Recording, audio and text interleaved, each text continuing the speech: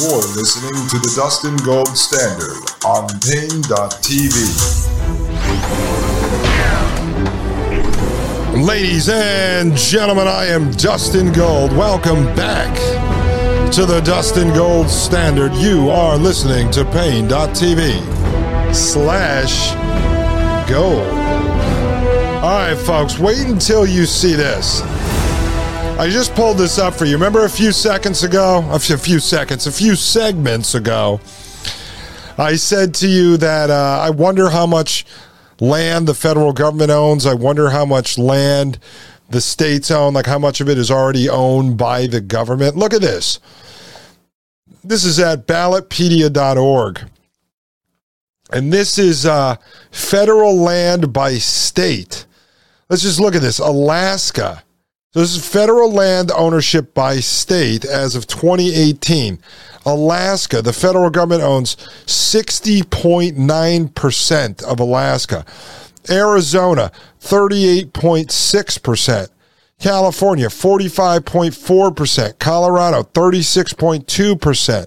I'm skipping past all these ones that are 10 and 20 and stuff like that. Idaho, 61.9%. Nevada, 80.1%. New Mexico, 31.7%. Oregon, 52.3%. Wyoming, 46.7%. This is what the federal government owns. Now you go over to this other chart I found on summitpost.org, and this is public and private land percentages by U.S. states. And so this goes down this list.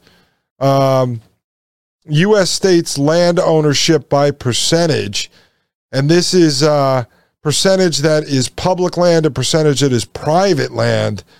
You have, was this Arkansas? Is that, Alaska.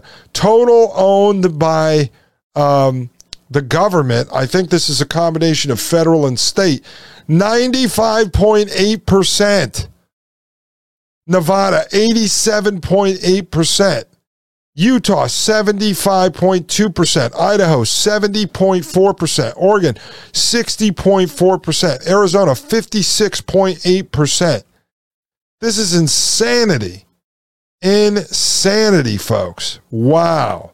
Okay, so if this chart is correct, it's saying in the USA, 39.8% is public land, 60.2% is private land.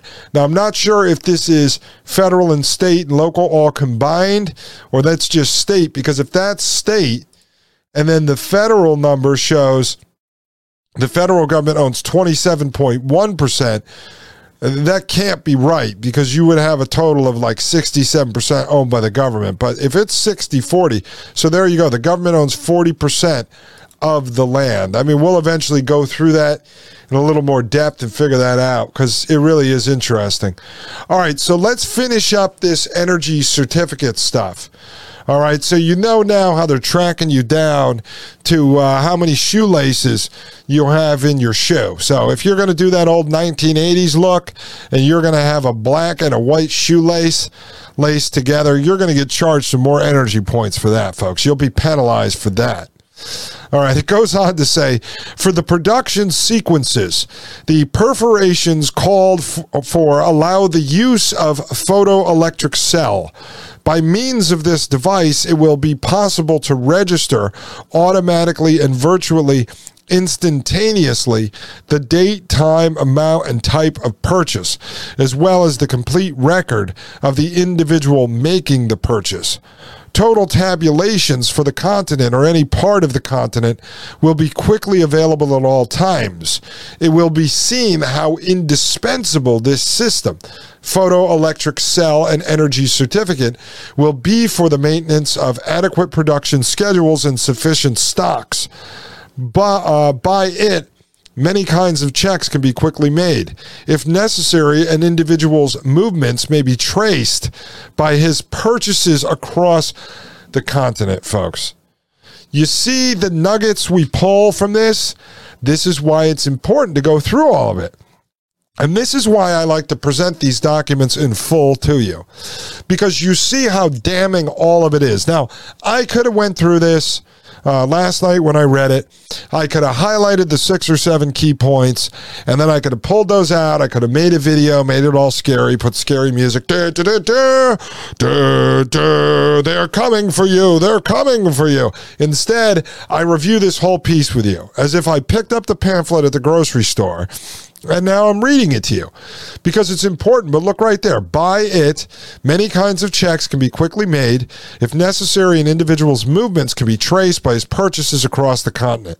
So it's just like when they implemented the, the Smart Pass or whatever the hell they call those, the Speed Pass, the ones that you put up in your window when you drive on the highway a lot to go through the tolls. I don't have one. Never got one. My friends got those, 20 years ago when they came out? Nope. Never did it. Never did it. I didn't want them tracking me all over the place. I drive an older car. I don't like the computer in my car. And I'm going to I've been doing it somewhat. I'm going to make it more religious where I don't go out with a smartphone. I use an old-fashioned Garmin GPS if I need to or whatever. But around here, I just don't even do it. I don't want them tracking me. I don't want them tracking me. And so with this, think about the COVID pass we were all talking about. Think about these, your passport with the RFID chip in it. Think about all this stuff that people willingly submit to. Think about the real IDs, right? And now with CBDC, we've already heard they're going to be able to track where you're going. Oh, did you make a purchase outside of your neighborhood? Oh, you're in deep trouble for that. Deep trouble for that. You're going to be penalized. You lose 20 energy points. See, all this was thought about, folks. 1938, this was published based on stuff written back in 1933. It goes on to say technological accounting. We find the energy certificate to be then a methodology of technological accounting.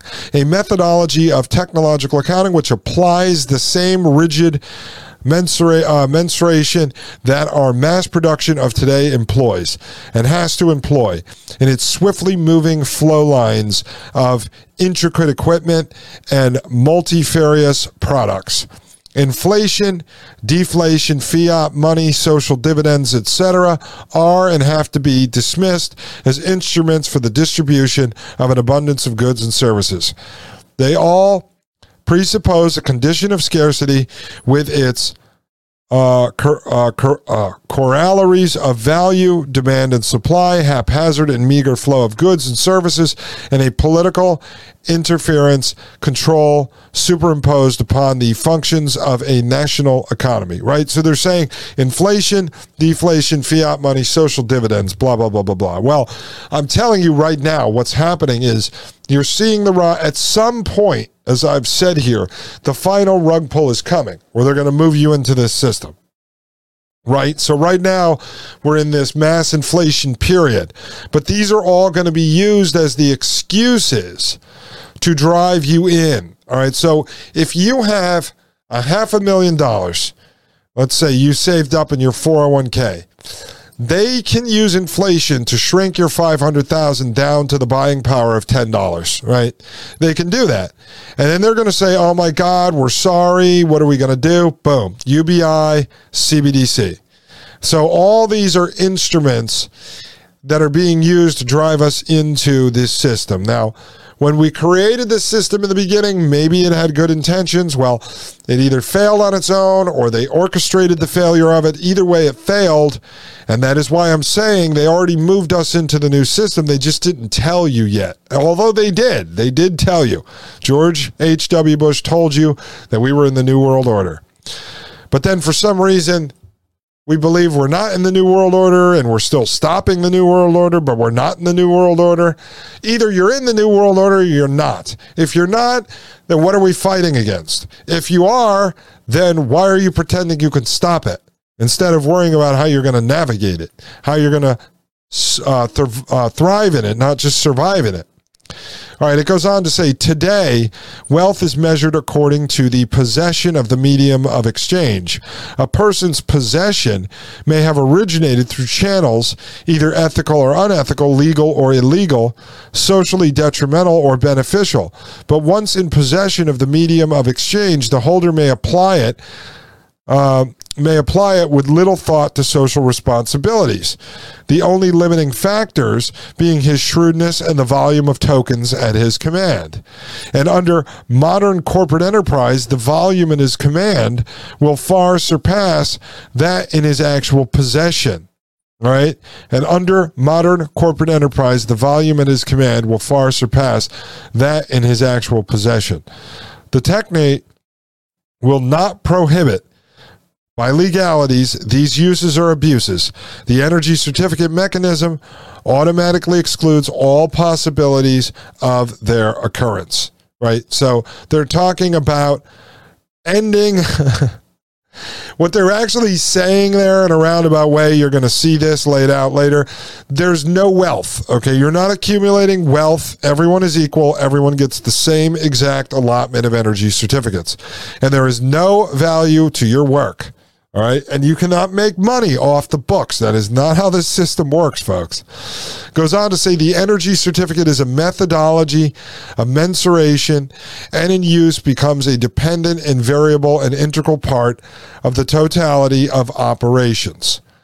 By contrast, all media of exchange represent values, fictitious or only ostensibly based upon physical objects, distinctly apart from or merely a unit of the totality of operations. The media of exchange must always be restricted to processes of evaluation and can never be a process of mensuration. The energy certificate will not partake of that miraculous feature of a medium of exchange, expansion at a compound rate of interest.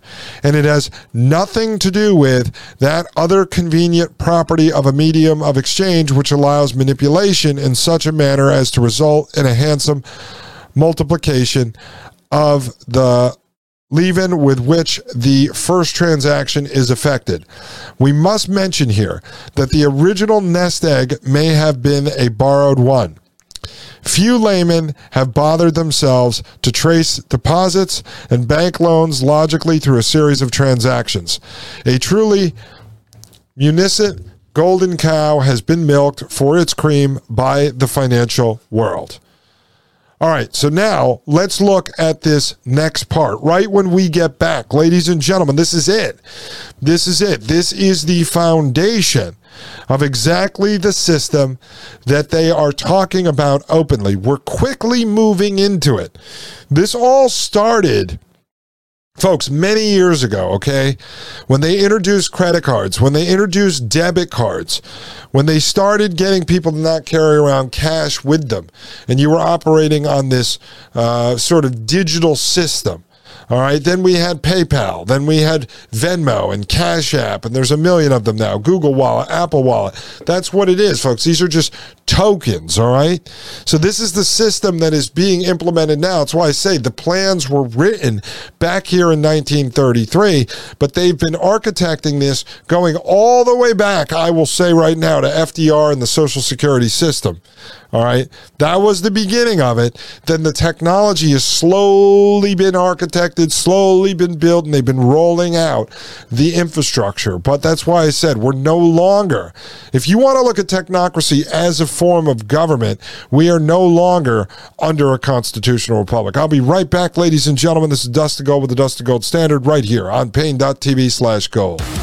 You're listening to the Dustin Gold Standard on Pain.tv. Join the discussion at Pain.tv/gold.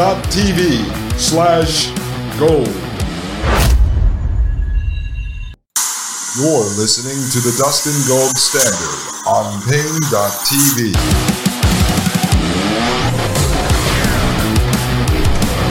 Ladies and gentlemen, I am Dustin Gold. Welcome back to Pain.tv/gold. You are listening to the Dustin Gold Standard.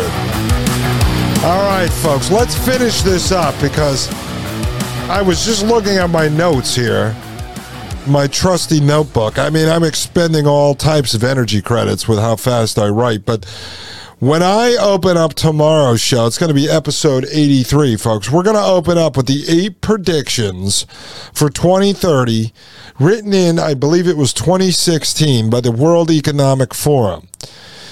And you are going to be mind blown when you hear what those predictions are, and we compare that, we parallel that to what we just read here in this 1938 document, the Energy Certificate by Technocracy Incorporated.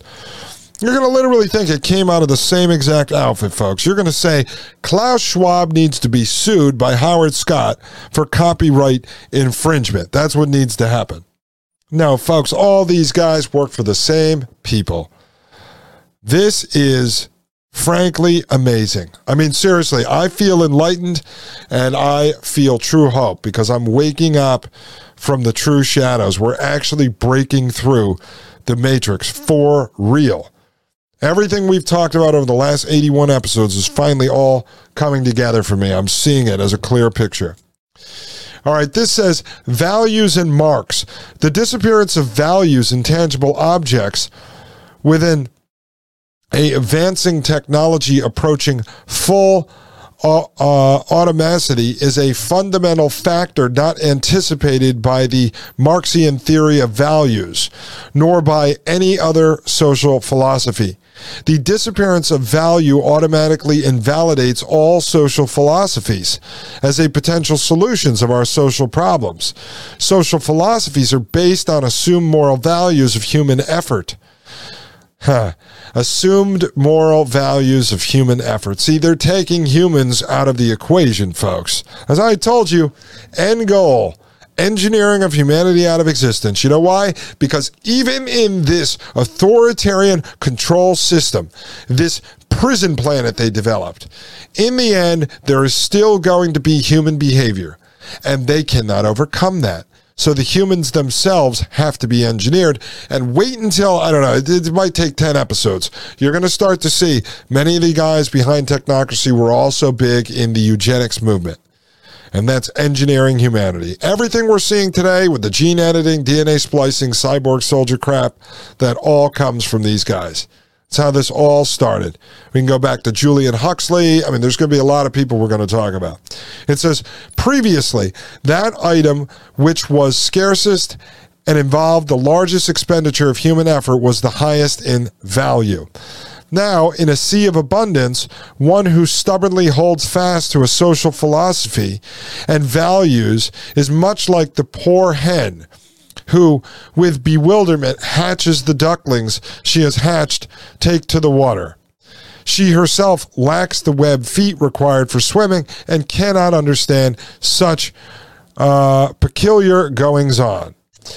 As a case in point, let us consider one compound without which no life can continue on this globe, air. Air. Air has never yet been subjected to the operations of trading, financing, mortgaging, loaning, borrowing, evaluating, or any other manipulations of the price system. Why?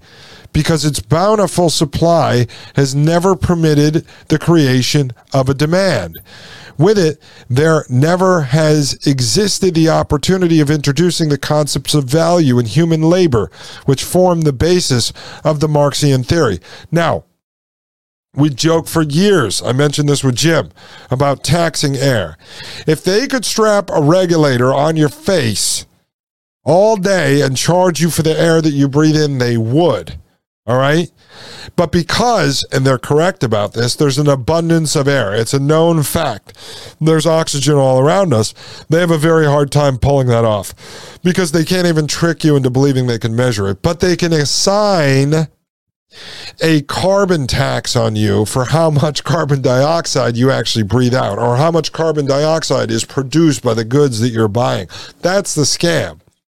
So instead of taxing the air, they're taxing the carbon dioxide. It's frankly brilliant. If you were an evil person, these are the people you'd want to work for, folks. It goes on to say, the characteristics of air can be duplicated with any other needful thing if we establish the requirement of abundance.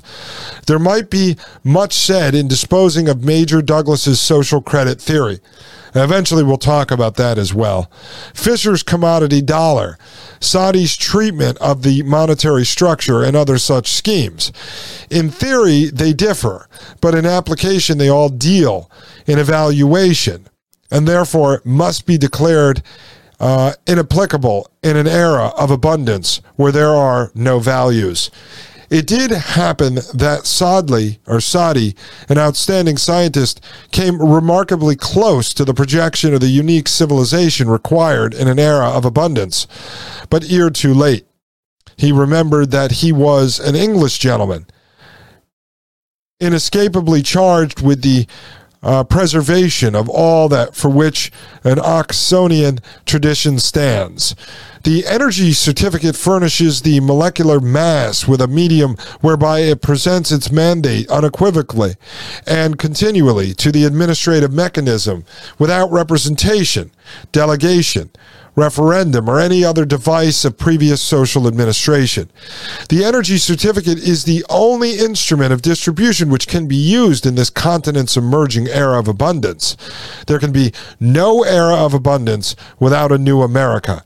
The energy certificate will be the instrument of distribution in the new America. And so as you're seeing now, it's going to be the new world, ladies and gentlemen.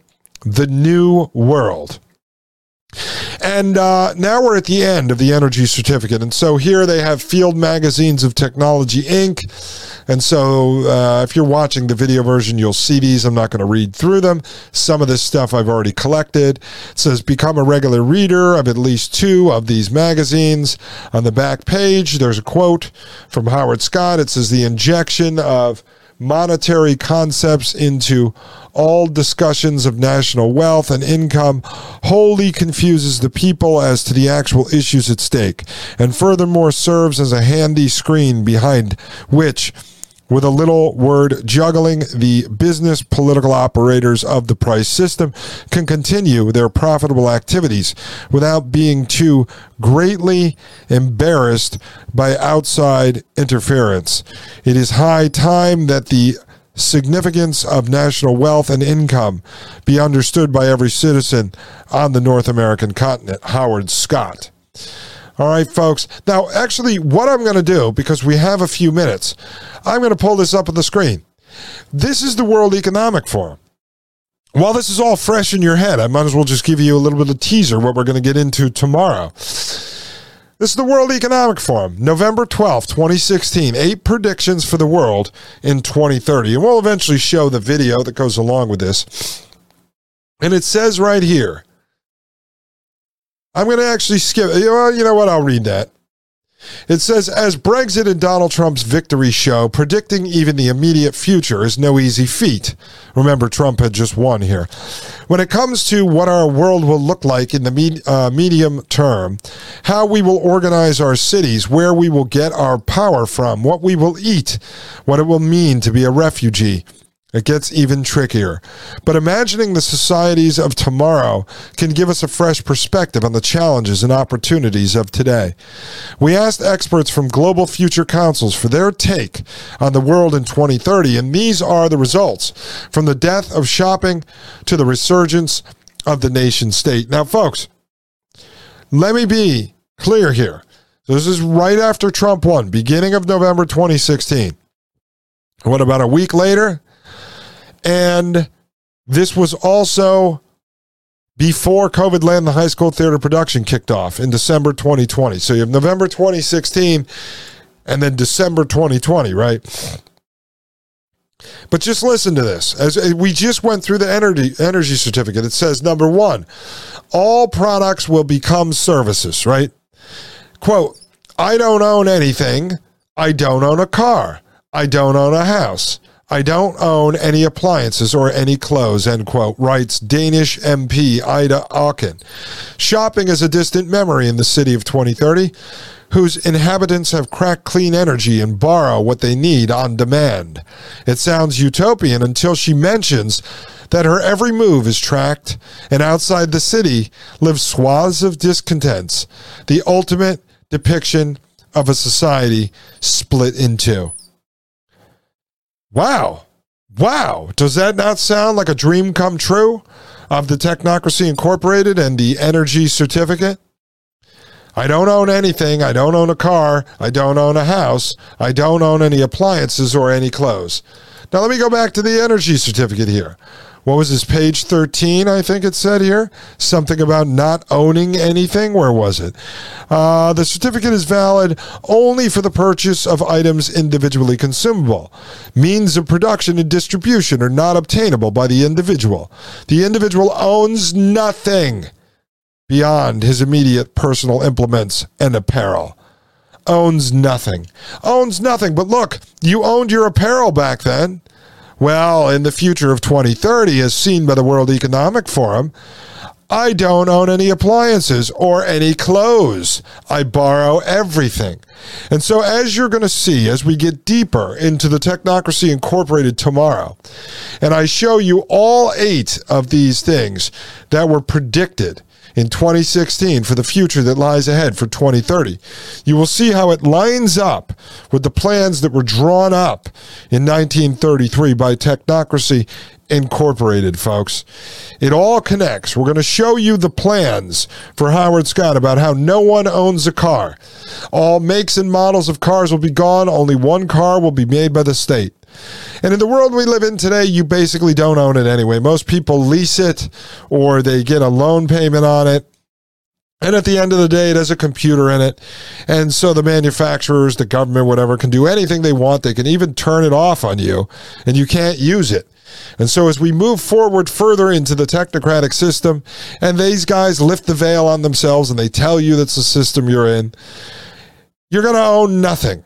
We're going to see Klaus Schwab talk about this, owning nothing. We're going to go back to his 2016 paper, his book, The Fourth Industrial Revolution, and we're going to show you what he says about taxis and the human cloud, which is gig work.